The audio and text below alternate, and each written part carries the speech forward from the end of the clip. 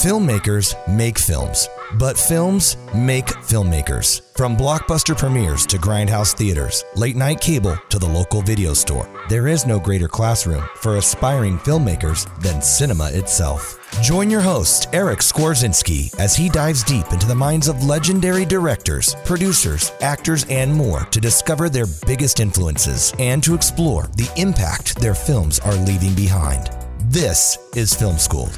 Grab your popcorn. Class is about to begin.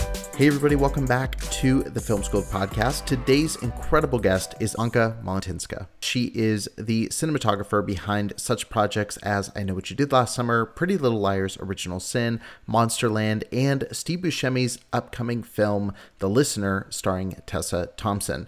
She's been heralded by Variety as one of the top 10 cinematographers to watch, and she has certainly earned that accolade. Her work is incredibly stunning, and we have a great conversation about her career trajectory, some of the projects she's worked on, and we get as close, I think, to an actual film school lesson in today's episode as she breaks down how she chooses certain lenses and camera setups, what she thinks about film versus digital, and so much more near the end of the episode. We also talk at length about what it's like working with a visionary director and actor like Steve Buscemi. I hope you'll listen to the entire episode. There is so much great, valuable content. So without further ado, here's my conversation with Anka Malatinska.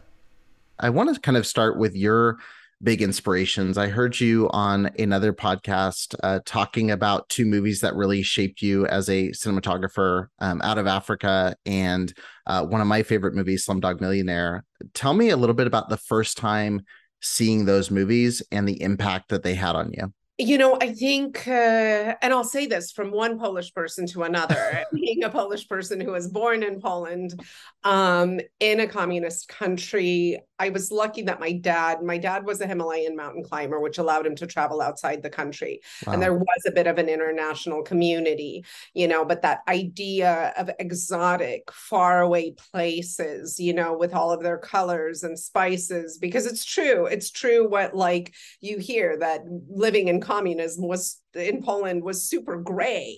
Yeah, right. Gray and dull and colorless. I don't remember the year that Out of Africa came out. Do you know when it came out? I don't, not off the top of my head.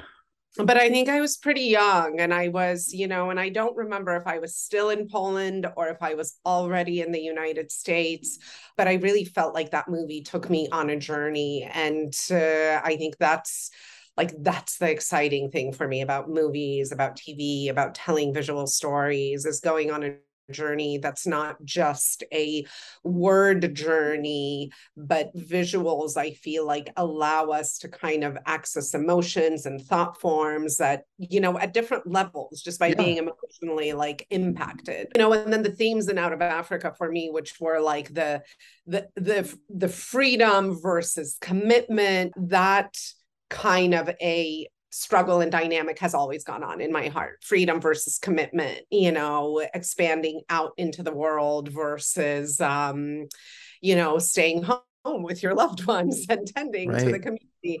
And then Slumdog Millionaire, you know, again, like it's that visual journey into a world that I don't get to travel to, a world that doesn't surround me, that gives me insights into something that I've never seen. And then I love, you know, what really impacted me with Slumdog Millionaire, I love difficult stories. I love talking about the truth and pointing towards the truth of, you know, of our reality, of using storytelling as a vehicle to, you know, really spark conversation.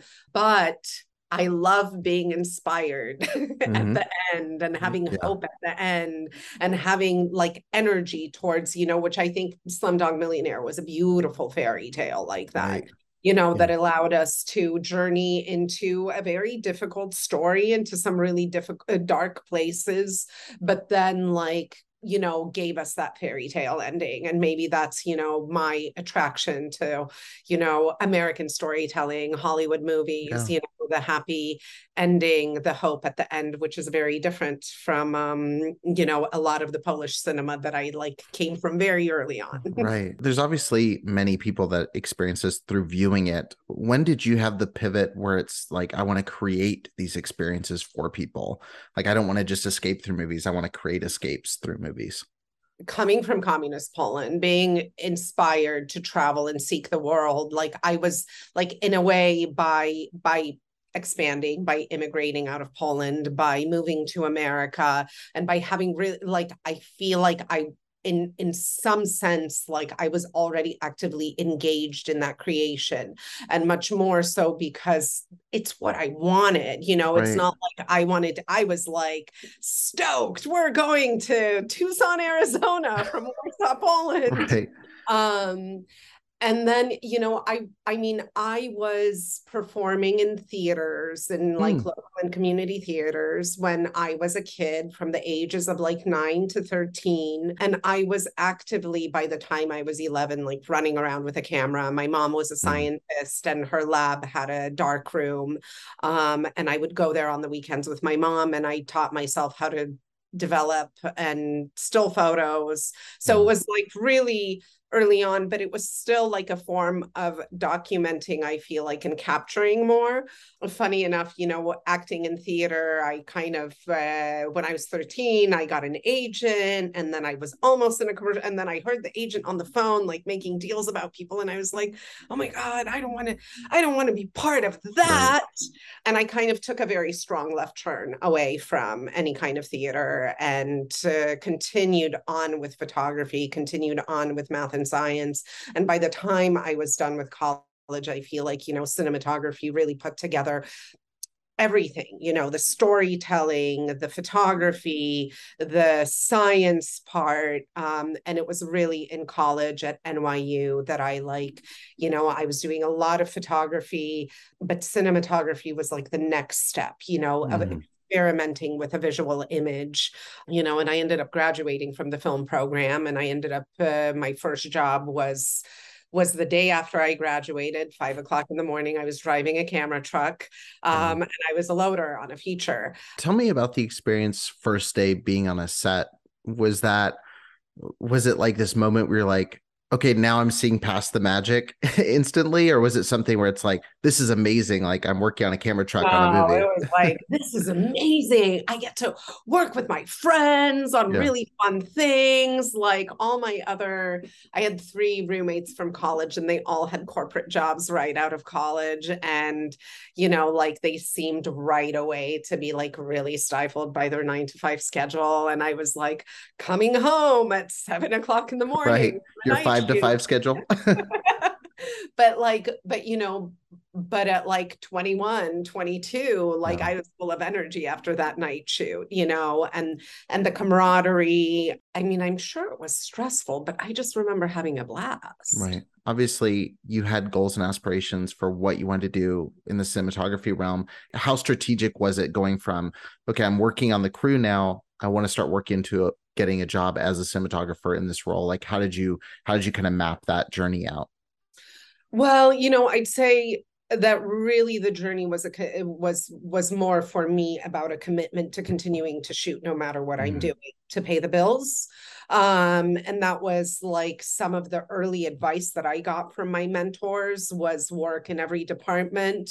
Don't work in it so long that you get into the union, and then you get used to the money, and then you don't make that jump. You know, which really was like a decision to be a starving artist for many years. And it's true, it was, you know, and eventually I kind of, a DP who I had worked for as an electrician called me, you know, and you know that you're that last call at 10 p.m. to come in 5 a.m. tomorrow morning and operate on a TV show. And I went in, and that TV show turned union on a videotape contract. So, you know, it was kind of like, you know, the story was I went to AFI, and then I got into the union as an operator right away. But really there was like 10 years of like shooting ultra low budget stuff, doing anything that I can get my hands on, being a loader. You know, I worked in the camera department for only a year, and I kind of really strongly felt like in camera you're so busy all the time that it was impossible for me to learn the lighting. And that's where I ended up moving to LA, apprenticing to James Chrysanthus, who had been a protege of Vilma Sigmund and Laszlo Kovacs. And after apprenticing to him, I I started getting days in the union in LA as an electrician, as a grip. I never got into either union. And it was a DP that I had been an electrician for that called me to operate on a show. And, you know, the rest is not history. There was a long road from there. Sure. But, you know, but I got into the union as an operator and I started actively operating. What's the biggest thing that you think film school did not prepare you for? It's not about your shot. You know, and that's like, I think, you know, in film school, I feel like, especially, you know, at AFI in the cinematography program, when I was there, cinematographers actually like somehow you know, we had a lot, like we had choice of what directors we work with. And, you know, somehow I think there were more directors than cinematographers, which kind of gave the cinematographers a little bit more power, right? Which then teaches a false power structure that doesn't really exist in, you know, in the working world. And I remember I actually getting out of graduate school and like, totally unconsciously, you know, carrying this attitude that like, you know, unfortunately, some film schools are known for of like, don't hire the recent graduates because they're full of themselves, you know, and it's not even that I was full of myself, but it's more that I was, you know, this is the way it's supposed to be done, you know, and now, you know, I don't know how many years has it been? It's been, you know, well over 25 years into my career. There is no one way. There is no one way. There is no right way. You know, there's a network way. There's you know, but like, I feel like there are as many ways to tell a story visually as there are human beings in the world. And that we are actually evolving the visual language. And there's some basics of grammar, but yeah. And I feel like that was my transition, moving away from what I feel like, you know, is mine and my creativity to the team and to the story. And then, you know, really honestly, like, I feel like what really has elevated my career is, you know, I am of service to that director. You know, I am of service to those showrunners and to that story. And, you know, I am 100% a team player. You started in the documentary world a little bit. Talk to me a little bit about approaching that as a cinematographer, because working in documentary, there's a lot that's happening just to you and in front of you that you're capturing versus being as strategic and planning out every single thing that's going to happen. How did you approach that versus, say, narrative later on down the road? Well, I think documentaries are about being really fluid. They're about being fluid, about being observant, about listening to the subject matter, you know, and I think in documentaries, more than anything, it's like, as a camera person, as the person yielding the camera on their arm, you have to listen to the story. Whereas if you just start camera operating, you know, say in narrative, like in a narrative television structure, like, unless you ask for a ComTech, you don't ever have to put on a ComTech. You can just be like, okay, here's my medium shot, but you're not like, and that's where I do feel like documentaries are really like, they're really fruitful groundwork for really learning how to tell that story and pay attention to that story as it evolves in front of you. You know, and I think as it evolves in front of you in documentaries, you also learn that like, it's not like you have to capture the shot at every second, you know, in the end, you're compressing time, and you learn to do things like, okay, I'm a single camera, but I need to have a wide shot here. I'm going to need to have a close up looking at, you know, what my subject is working on. Like, I feel like you really start to learn the nuts and bolts of what you need editorially to tell a story without necessarily getting into the editing room. We talked about the kind of order and structure and power dynamics. Do you feel like on documentary, a lot more is resting on the camera operator or cinematographer versus, say, narrative, where you've got the direct? I mean, obviously there's directors with documentaries, but do you feel like you have a lot more, I guess, control over how the story is told when you're shooting something as it's happening versus not at all, you know, because a documentary is really made in the editing room. You know, I mean, you have like, and from like following, because I did these I did these true life MTV documentaries early on in my career. And that was all about like you're a one-man band in the field following a subject and following kind of, you have a producer that you talk to and notes that you make of like, hey, these are the storylines that are emerging. This is what's going on. And you kind of you're actively following it with a team that's supporting you remotely, but in the end it's the editor who really puts it together. I think it's always a collaboration. I don't think any kind of filmmaking, and this is why, like, I also say, like, this is why I'm not a painter. Like, I actually, like, I get energy from working with other people. I get inspired by collaborating with other human beings. And I find that process of like building on each other's ideas to be far more exciting than like, which is probably why I'm not a writer also, like that idea of sitting in a room and it coming out of just my head. Yeah, absolutely. Sounds really intimidating. Well, speaking of the collaboration side, I'm curious. So you worked on I Know What You Did Last Summer, the series, and stepped into that. And it's the first series that you were the only DP on, and you actually had time to really prep and decide a lot of the style working with the director there. Tell me a little bit about approaching a series like that, working with a director to kind of create a new take on something that's been told in a really kind of iconic way. How did you go about kind of creating a fresh visual style for that project?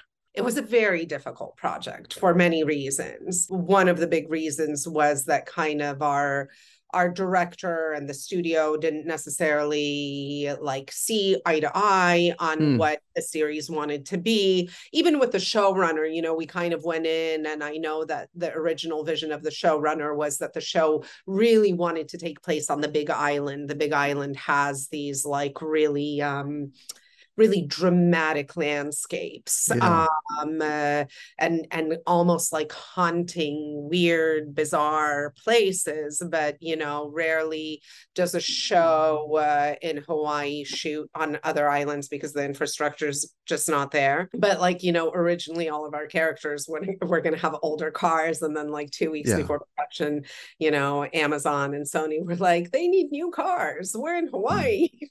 We needed to be aspirational horror. I think part of creating that look, Craig McNeil, who was our pilot director, really wanted a more kind of loose documentary handheld style. The network didn't want the show to be too dark. They really wanted to see Hawaii, and I feel like we landed a kind of on what is reflective of like, I don't know, I see like a millennial Instagram aesthetic within that show. But that's where like, again, it's not like my thing and I'm not telling them what it needs to be. It's really that philosophy. And I really like deeply hold to this philosophy that any creative endeavor that we participate in, and especially with a group of people, kind of takes on a life of its own, and it will steer us in the right direction of what it wants to become.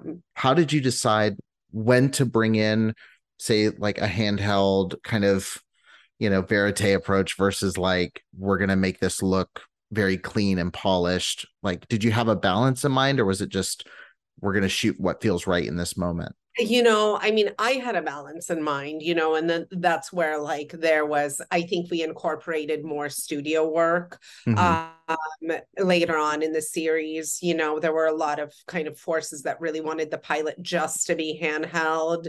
And at the same time, there was some studio pushback on that. Like, why don't you have a techno crane on this like car scene, or a Russian arm on this car scene, and why? Because it was really like the aesthetic that the director wanted to lean into, which he got pushback from the network. And that's, and that's something that like is interesting to touch upon, of like, establishing a look of a show, and like how, it's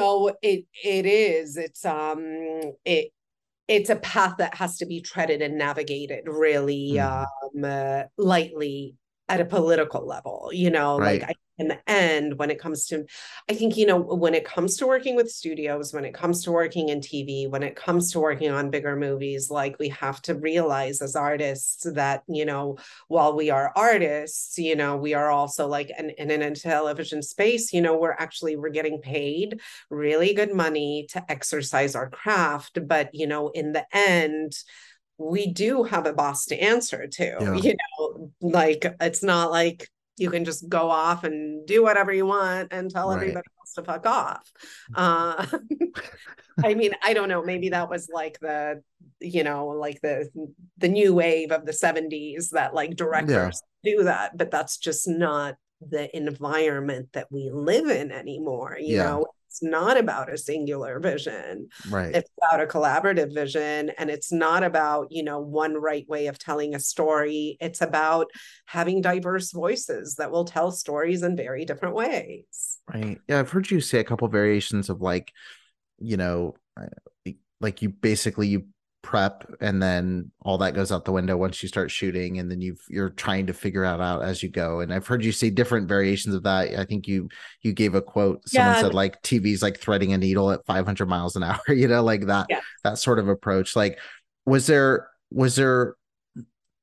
anything that you were like dead set on approaching that series that you were like, I really want to do this, I really want to try this, and then it pivoted in a way you couldn't have anticipated, and everything. I really want, like, I think, in my heart, I wanted a darker show. And I think we went there kind of towards the end and in some moments, but I know that like right before we started shooting the pilot, they were like, Hawaii, bright and sunny.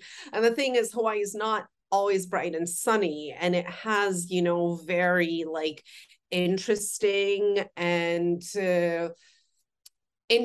both like weather and light landscapes that are very appropriate for horror, misty forests and the like, I like, that was the one thing. And then I remember like the week before we started shooting, like, new car.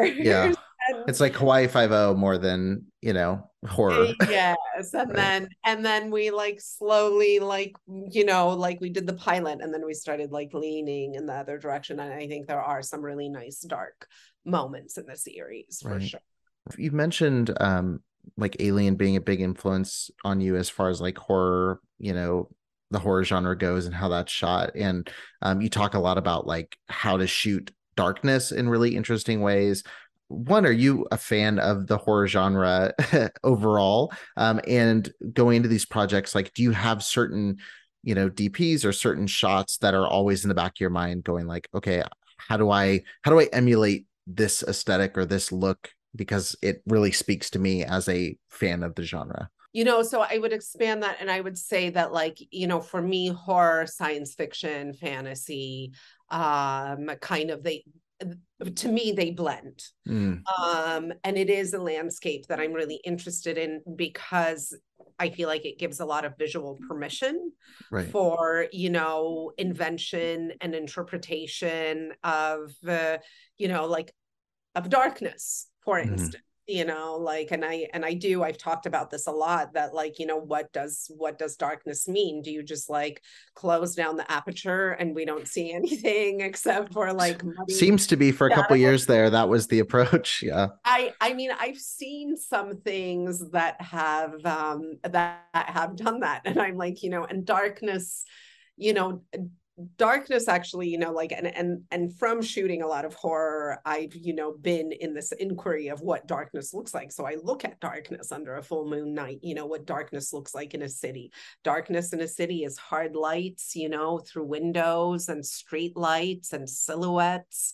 It's more like, I feel like darkness is more about the contrast, laying on the lower end of the visual curve, playing in the toe, but you still need something, to outline the character. I actually remember I was shooting a documentary years ago and I was shooting a reenactment. I was in Hungary, and I happened to be in Hungary at the same time that Anthony Dotmanel was in Hungary, and we had coffee and went on a walk, and we had a wonderful talk about cinematography. And I knew that I was coming up. It was early on in my career on this reenactment in a stairwell. I didn't have a lot of lights to use, and I was like, what do you like, any advice, like how should I approach this? And he was like, slashes of lights on the wall, rather than lighting the character, slashes of light are coming from the outside,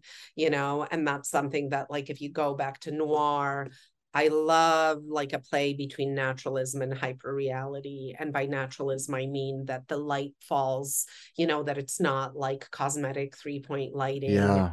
Doing a ton of work to make somebody look good, but that it feels like, like I also like, I feel like throughout my career, what I've learned and the progression of lighting has been that, like, one light is better than many, Right. and I almost, like, on set, sometimes I play this game of like, can I set that light once and never move it for the scene? And then just keep working the scene around that light, because that's really what it would be like in, the real world. Yeah. How do you also balance those really unique, crazy, maybe wide angle shots that, stand out, where it's like, that's obviously the hero shot of the episode, versus like your basic coverage of like, okay, we still have 4 people talking about this mystery or whatever the conversation is. How do you choose when to interject those really intense, over the top kind of shots? I mean, I feel like part of my job is, no matter how the show is cut, is to keep giving special visual moments, and then not to like take it personally if only half of it is you. Or to, throw in the towel and be like, oh my God, they only used medium shots in this last episode, I'm not giving them anything special. I'm still, and I feel like, I don't know, like, I've been through this couple of years where I've worked nonstop, and I feel like the more and more I work, the more I'm like, I'm playing. I still like any excuse to like expand the cinematography into an epic visual, I guess what people call feature like experience, like I will do that. And I will give you all those close-ups too. I'm curious. My wife actually mentioned this because we were watching through Pretty Little Liars original sin together, and she was talking. She said, because it came out in this year, so she was talking about some of the references, and we were liking. I'm a huge horror fan, so like the references to Carrie and Psycho, and you feel a lot of Halloween in some of the episodes, like. And she brought up an interesting question, which is, how do you take some of these homages, because obviously you're pulling on the power that exists in our cinematic memory, right? So you have these moments, you're like, I remember that from Jaws, or this is giving me that feeling of Carrie.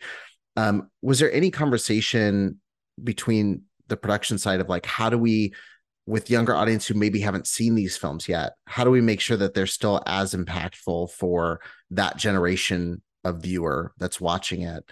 Or was it kind of an approach of like, if we can show it and take the power of that scene, they'll go back and check those movies out? I think that's, that was really more of the approach. And that's what I really felt in my heart, that like, if there's a younger, that this is like, this will inspire younger audiences to go back and check out some of those horror movies. But yeah, no, Pretty Little Liars was, such a spectacular project to work on. Roberto, the showrunner, he really wanted a really dark aesthetic, and he protected that dark aesthetic, and pushed back when like the studio was like a little brighter. And I think that I came in after the pilot. Joe Collins, episode 3, right? You were 3. I came in for 3 through 10. I didn't do 9. We gave 9 to Teo Maniaci, who had been my tandem DP, who incidentally, funny story, was the first DP I ever worked for. That morning after graduation, I was working on an independent feature that he shot. That's so cool. And then, a little over 20 years later, he's coming in to be my tandem DP, and it was such such a lovely full circle moment. And it was also like, it was made even better that Teo was like, you know, I'm your tandem DP. Are you happy with this? And I'd be like, Teo, Maniaci, you're the master.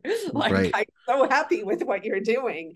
Yeah. I think his work was really, you know, really spectacular as well. And I feel like, you know, in the series, like, I like, and people have commented that they don't feel the change of the cinematographer so much, which I think is like a big kudos to the three of us.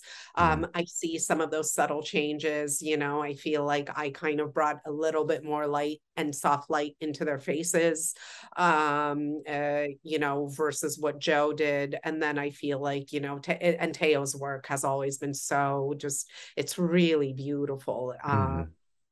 Like he brought even a little bit more beauty into it. Yeah. And episode 9, yeah, I knew about the switch, and so I was watching through and I was like waiting to see, like I was like trying to see as many differences, and it really is, it feels very cohesive, and you can feel that, like it's really is an amazing show, because I literally went into it going like, I don't know if I'll enjoy this, you know. I'm not the target audience for Pretty Little Liars, you know.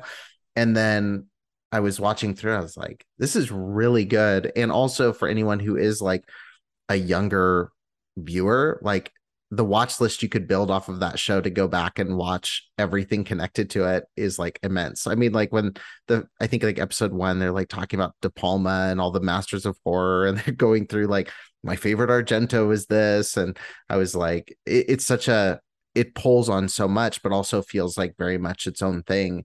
And that's the last thing I want to ask you, kind of on the reference side of things, is, you know, obviously there's a lot of homage, and there's some things that are direct, like clearly this is a recreation of this shot. But how do you tiptoe between homage to an original versus like just lifting the scene, trying to redo it exactly? You know, well, I'll say that once we did do, like, you know, we did shoot the Psycho shower scene shot for shot, but not all of that is used in the edit, and that's part of it. You know, I think the other part of it is, you know, like it's more at a subliminal kind of instinctual level, feeling into the references. Like one of the things you know, when I prep for a series is, you know, I'll fill my office with those images that we want to emulate, you know, so that like I still like, sometimes I know for Monsterland, I like had a vision board in my kitchen so that every day when I woke up and got my coffee, I would look, you know, and I would subliminally, again, it's not like, oh, when I get there, I'm going to use a 50mm lens to replicate exactly the shot. But I fill my eyes with those references, you know. Every single horror movie, I think that's referenced in Pretty Little Liars, I ended up watching or rewatching or going back to, you know. And then I feel like, you know, it's like with the intent, you know, and the years of craft in my body, in my abilities to kind of replicate, it does, I feel like it happens at a subconscious level. But in order for it to happen at a subconscious level, you got to fill your subconscious. Yeah. Was there anything that you watched that you were paying homage to that you had never seen before that you kind of got introduced to through that show? I didn't watch the It movies until I worked on Pretty Little Liars, because I was scared. Were they as scary as you thought they'd be? They were really scary. Was there anything you rewatched that you saw in a new light where you maybe had never watched it with? It was like, which It movie is it that like has the scary clown in the Hall of Mirrors? Yeah, I think that's it too. I think that's the newest one. And that's where like, and that's, you know, and literally it was like from that, you know, in episode 7 that we built the idea of that shot where you see Mouse from outside of the Hall of Mirrors banging on the. It seems like a nightmare shooting in a room full of mirrors. Like it seems like that would be a cinematographer's nightmare, is like, okay, let's shoot, and there's reflective surfaces everywhere. Was that incredibly difficult? No, you know, and there's actually like there's tricks to it, and it's funny because I actually like I find that stuff exciting, like the things that are like, this is going to be a nightmare, and it's like, you know, it's technically challenging, so it becomes exciting. I answered this question in another interview about Pretty Little Liars, but like, so here's the trick to a hall of mirrors and what really helped that hall of mirrors work. One, what really helped was part of the design of those arches of that hall of mirrors. So it wasn't pure mirrors everywhere. I think it had almost like pure mirrors everywhere. And that I imagine would take quite a bit more VFX work and removal. And then the second thing is that the mirrors gimbal. So for the most part, we actually found that once we planned everything out, that we could gimbal the mirrors to pretty much minimize the reflections. So we did not like, you know, and also prior to doing a sequence like that, you know, you ask for the VFX budget to be able to do camera removal so that you're not pulling your hair out on the day, right, wasting time. But I was surprised it was a lot less, you know, that we caught our own reflections than what I thought. Yeah. One of the big elements of that series is that it is a largely female cast, largely female crew working on the project.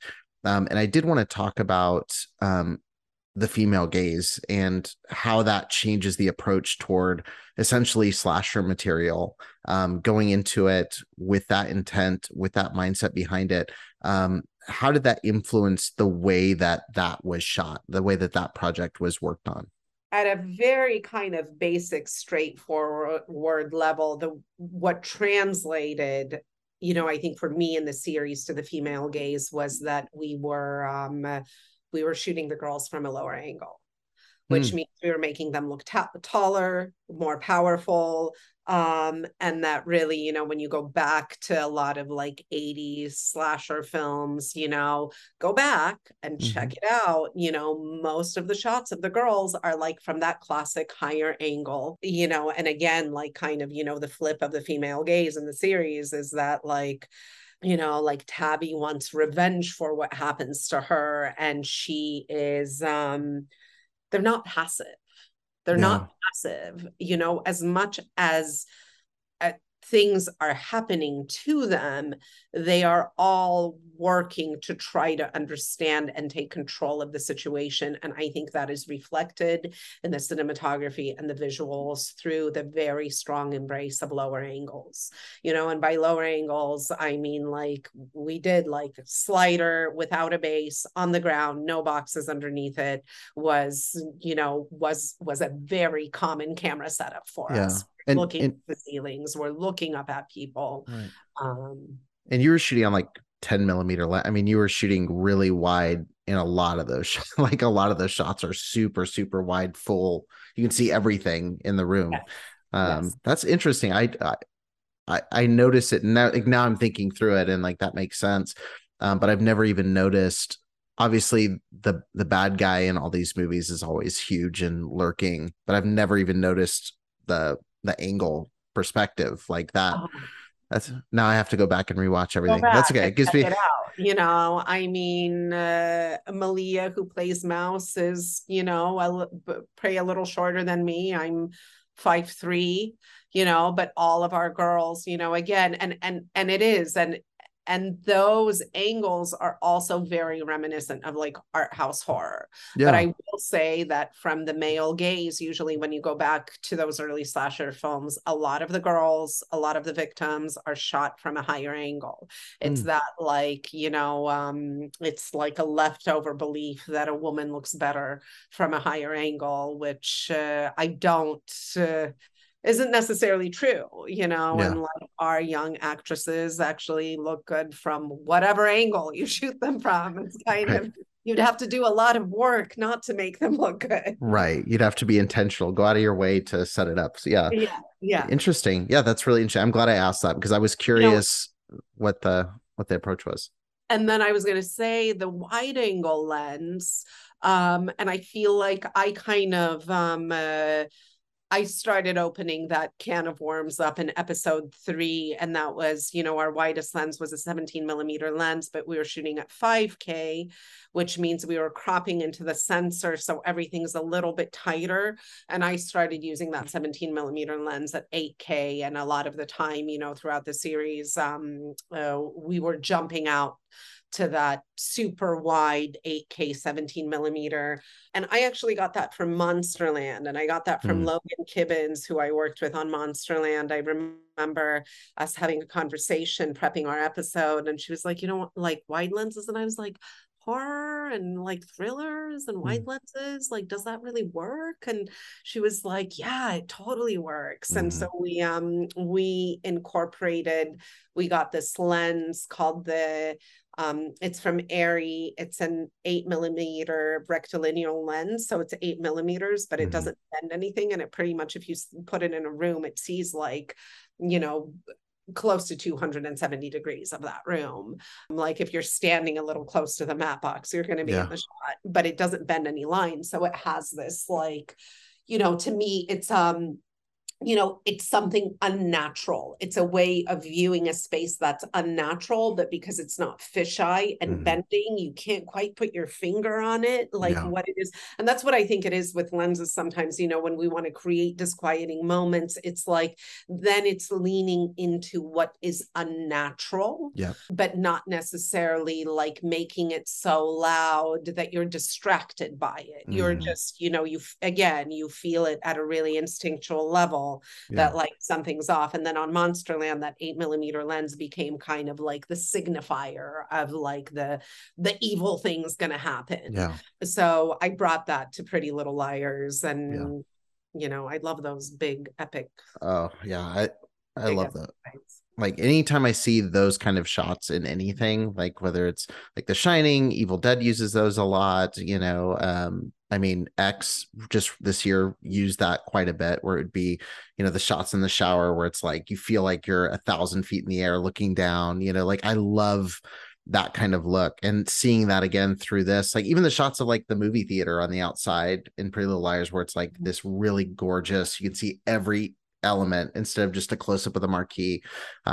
Really, really cool. So I definitely want to ask about that.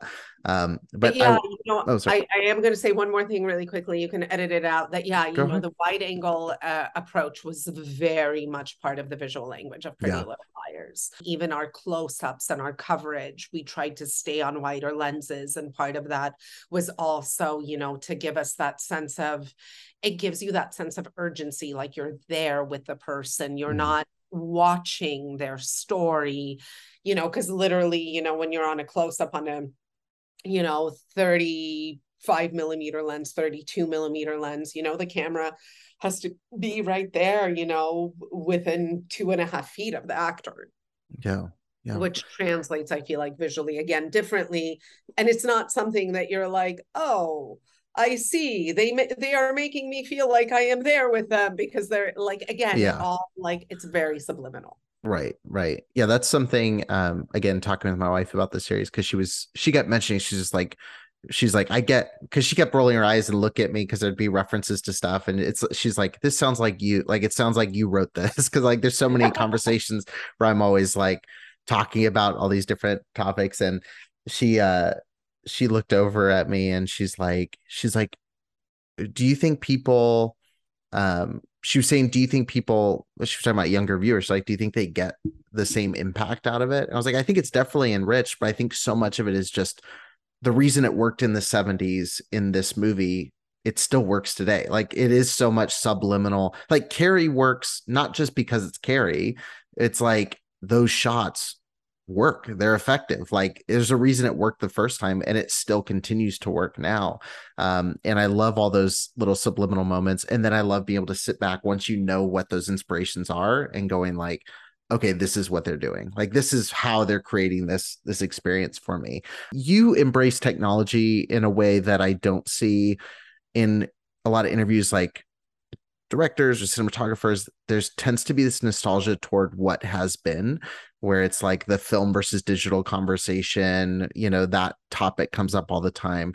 And you're very much like, we have this amazing 8K digital camera that we're shooting on that gives us all these opportunities.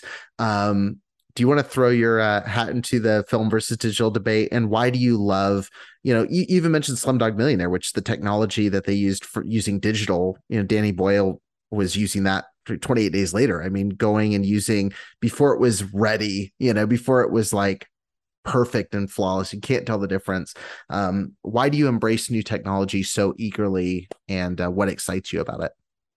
Well, I'll say while it's like nice and romantic to be nostalgic, the times that have passed had their own problems, Hmm. their own pains, and the only place that we're headed to is the future. So like might as well look to the future Right. with an open mind, and beyond having an open mind, I have to say that like the lighting advances, the high-speed camera advances, like of the past like 5 to 10 years, like have really reignited my own personal excitement in Mm. cinematography, and I think it was COVID that really, it was on Monsterland that I worked with Rich Ulivella, amazing gaffer out of New York.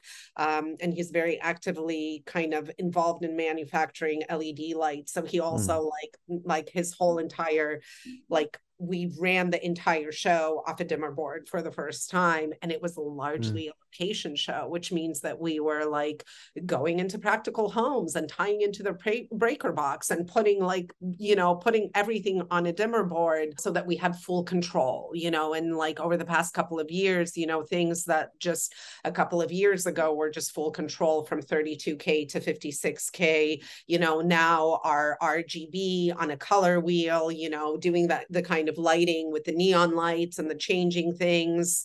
And I know what you did last summer, like these days pretty much takes no time, I mean, it does, it takes planning and rigging and all of that stuff, but Right. the lights are much lighter weight. We don't have to gel things. I feel like COVID really kind of pushed that along with that idea of how do we reduce the amount of people who are Yeah. actively repeatedly going into a set, and COVID actually allowed me on a couple of productions to really like then push what I had learned from Rich, that like, Mm. yes, we need transmitters for all of our lights. We need to be able to communicate with our lights remotely, working with high-speed cameras.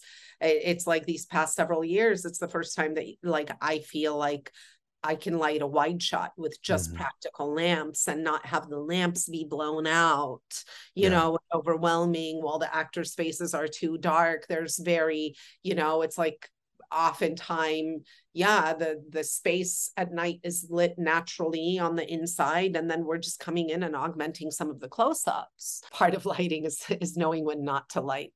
Mm. Lighting is knowing which lights to turn off. But yeah, no, I think, there's a huge democratization of filmmaking that has happened with digital. I can't be nostalgic to a time past when, where there were like the 10 or 15 known male directors who, came for the most part from privileged backgrounds, from homogenous, you know what I mean? Like there is so much opportunity that has been gained through cheaper, more lightweight technologies. I owe my career to reality TV. Hmm. It's years of operating on RuPaul's Drag Race that like kept me financially afloat while I Yeah. shot indie films on the side.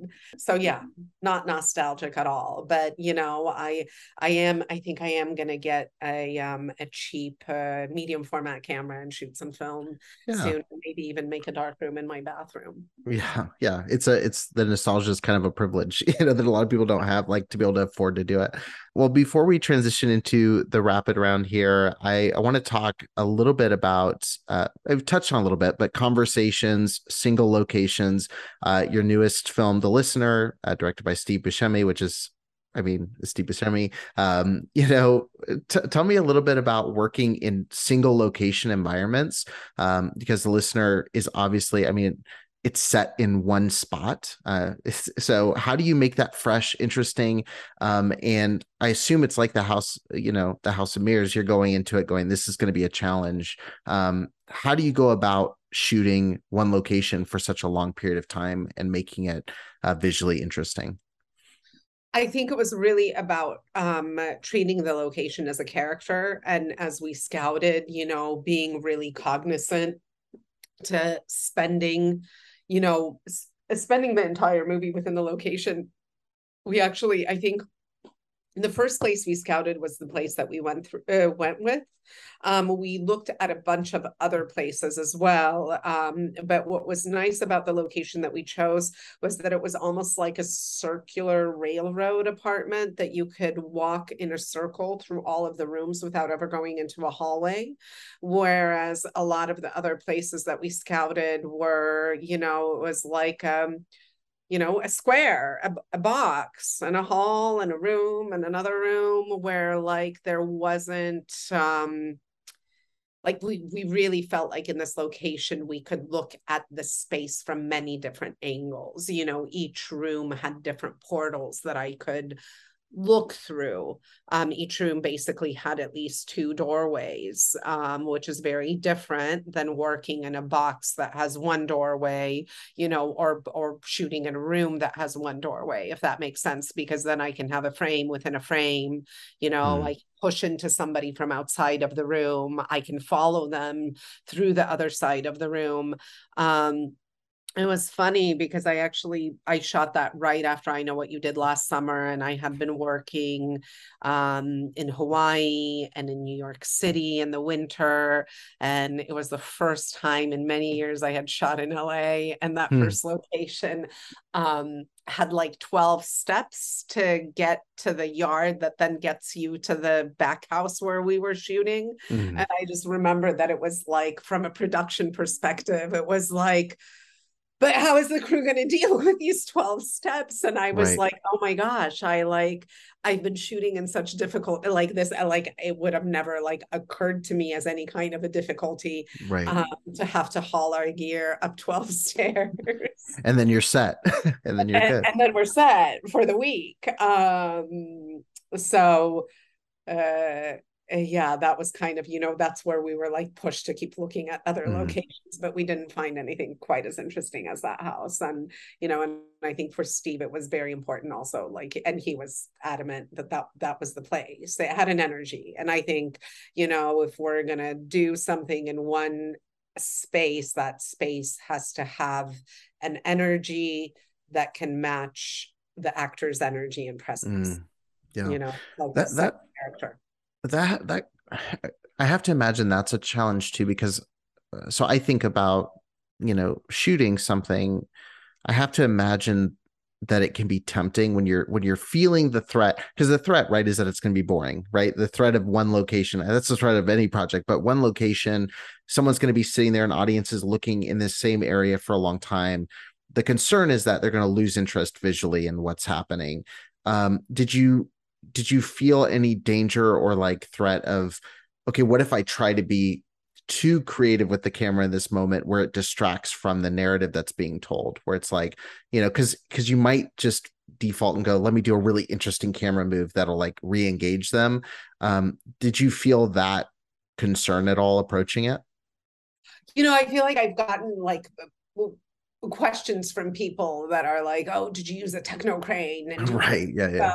And, but so working with Steve Buscemi, let's talk about working with Steve Buscemi. I think let's do that. Yeah. Steve Buscemi is an actor's director. And it was very clear from the beginning that this was going to be very much anchored around the performance, protecting the performance.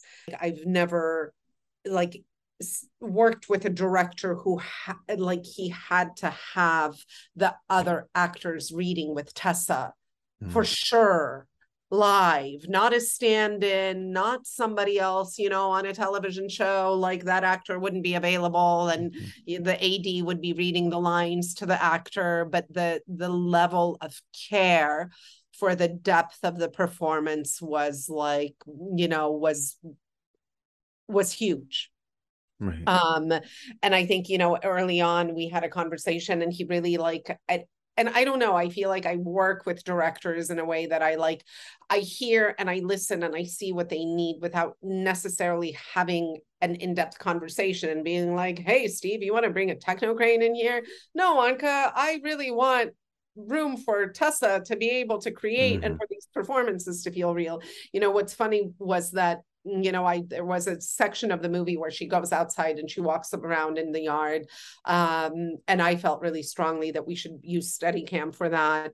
And Steve he shared with me that as a performer, he had always found working with a Steadicam extremely distracting, having this thing in front of you, and you have to emote and act, and that it's a challenge. And I talked him into using the Steadicam. And then the night that we were supposed to do those shots, we had a problem with the Steadicam, and I ended up doing those shots handheld, and it works great. And I think deep down, Steve was really happy. But this is a slow movie. This is, and I wish that people had a chance to see it in the movie theater. When I got to see it on a big screen in Venice, it was a very impactful movie at an emotional level. And I love that, like, it holds these quiet moments that have no dialogue and no point, really no like narrative forward driving force, but what they're there for is for you to be able to feel the impact of conversations that are being had in the film. And watching it in the movie theater, I really felt really, really emotionally, profoundly moved by those moments. And like, I was really affected by those conversations, which, a lot of the time when you work on something and you watch it, you're like, oh, I remember when we did that. I wanted to do that. And you're not in it. And my test for like whether we've really done a good job or not is, am I able to forget that I worked on the thing and just experience it as a viewer? And Steve is, he is such a deep storyteller and an incredible performer. And in that, I feel like he's an incredible guide, for other actors, also incredibly collaborative. The whole experience was awesome. It was, what an honor to work with Steve Buscemi. And, after the first couple of setups, I think I was offering him the viewfinder to show him another shot. He was like, I love everything. And, I don't need to see it until it's ready to be shot. I think we're really on the same page, and you get what I want. And so do your thing. Yeah. Love it. Yeah. Well, I'm going to go ahead because I don't want you to have to run from this into everything else you have to do today. So I'll go through our last questions here. I guess the first question I will ask is, you've worked on a few things that are remake or remake adjacent. If you were given the green light to remake any film, what would you choose and why? I don't know, and I think it's just inspired by this conversation right now. Maybe it would be interesting to remake Out of Africa.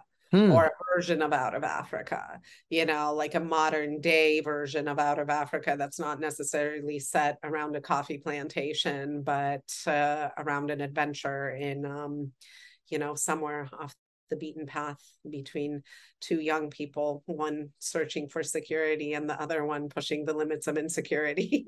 Which of your projects do you think is the best representation of you as a creator? I think it's all of them put together that are a representation of me as a creator. I am incredibly proud of the work that we did on Pretty Little Liars. I'm so happy that we got to go that dark and stay that dark. And really, I'm so proud of the look that we created and maintained, and the visual language that we developed. But I think I don't think it's a true, it's just a piece of me, just like everything that I do is a piece of me, and the totality of the body of work is really representative. Love that. What is a film that people will be surprised to know that you enjoy? I don't know. I don't know. Sometimes I watch really bad TV for fun, let's see. I can tell you what is a show that people might be surprised or not surprised at all that I enjoy. What would that be? Ancient Aliens on the History Channel. Okay. Man. Nice. Has nothing to do with filmmaking. Right. What do you think is the best decade of film history? What do you find yourself revisiting the most? I feel like the 1970s and the American New Wave, the French New Wave, when we liberated cameras from their giant dollies and went into the streets and shot things in locations that had energy and were characters of their own. Yeah. And the last question I ask everybody that comes on the show, what is the best piece of advice you would give to an aspiring filmmaker who is listening to this? You're never too young to be successful. I would say that. I would say that it's also like, don't let anybody tell you that your dreams are impossible, because they're not. I feel like, I'm very much having that experience of like, I am achieving the dreams that I had, that that took me to film school in my early 20s. And all too often I heard things like, don't do it, pick another career if there's anything else. Like, I remember we had filmmakers come to talk to us when I was at NYU, and I remember there was somebody who was like, if there's anything else you love doing, do that, don't do this, it's a hard life. I feel like it's a hard life anyway, you might as well do what you love. Yeah. And dreams do come true, and and it's not true that you have to forever be a starving artist in the film industry. You can actually make money and make a living and have a happy creative life. Yeah, I love that answer. And thank you so much for taking the time to do this, and for all the answers. I could talk seriously for a lot longer. And I really do appreciate you coming on and sharing, and look forward to literally seeing the work that you put out in the near future. Awesome. Thank you so much. I appreciate this too. And I love the conversation. I could keep talking for hours. Thanks for listening to the Film School podcast. If you appreciated the content on the show, don't forget to leave a 5-star review and hit subscribe so you won't miss a single episode.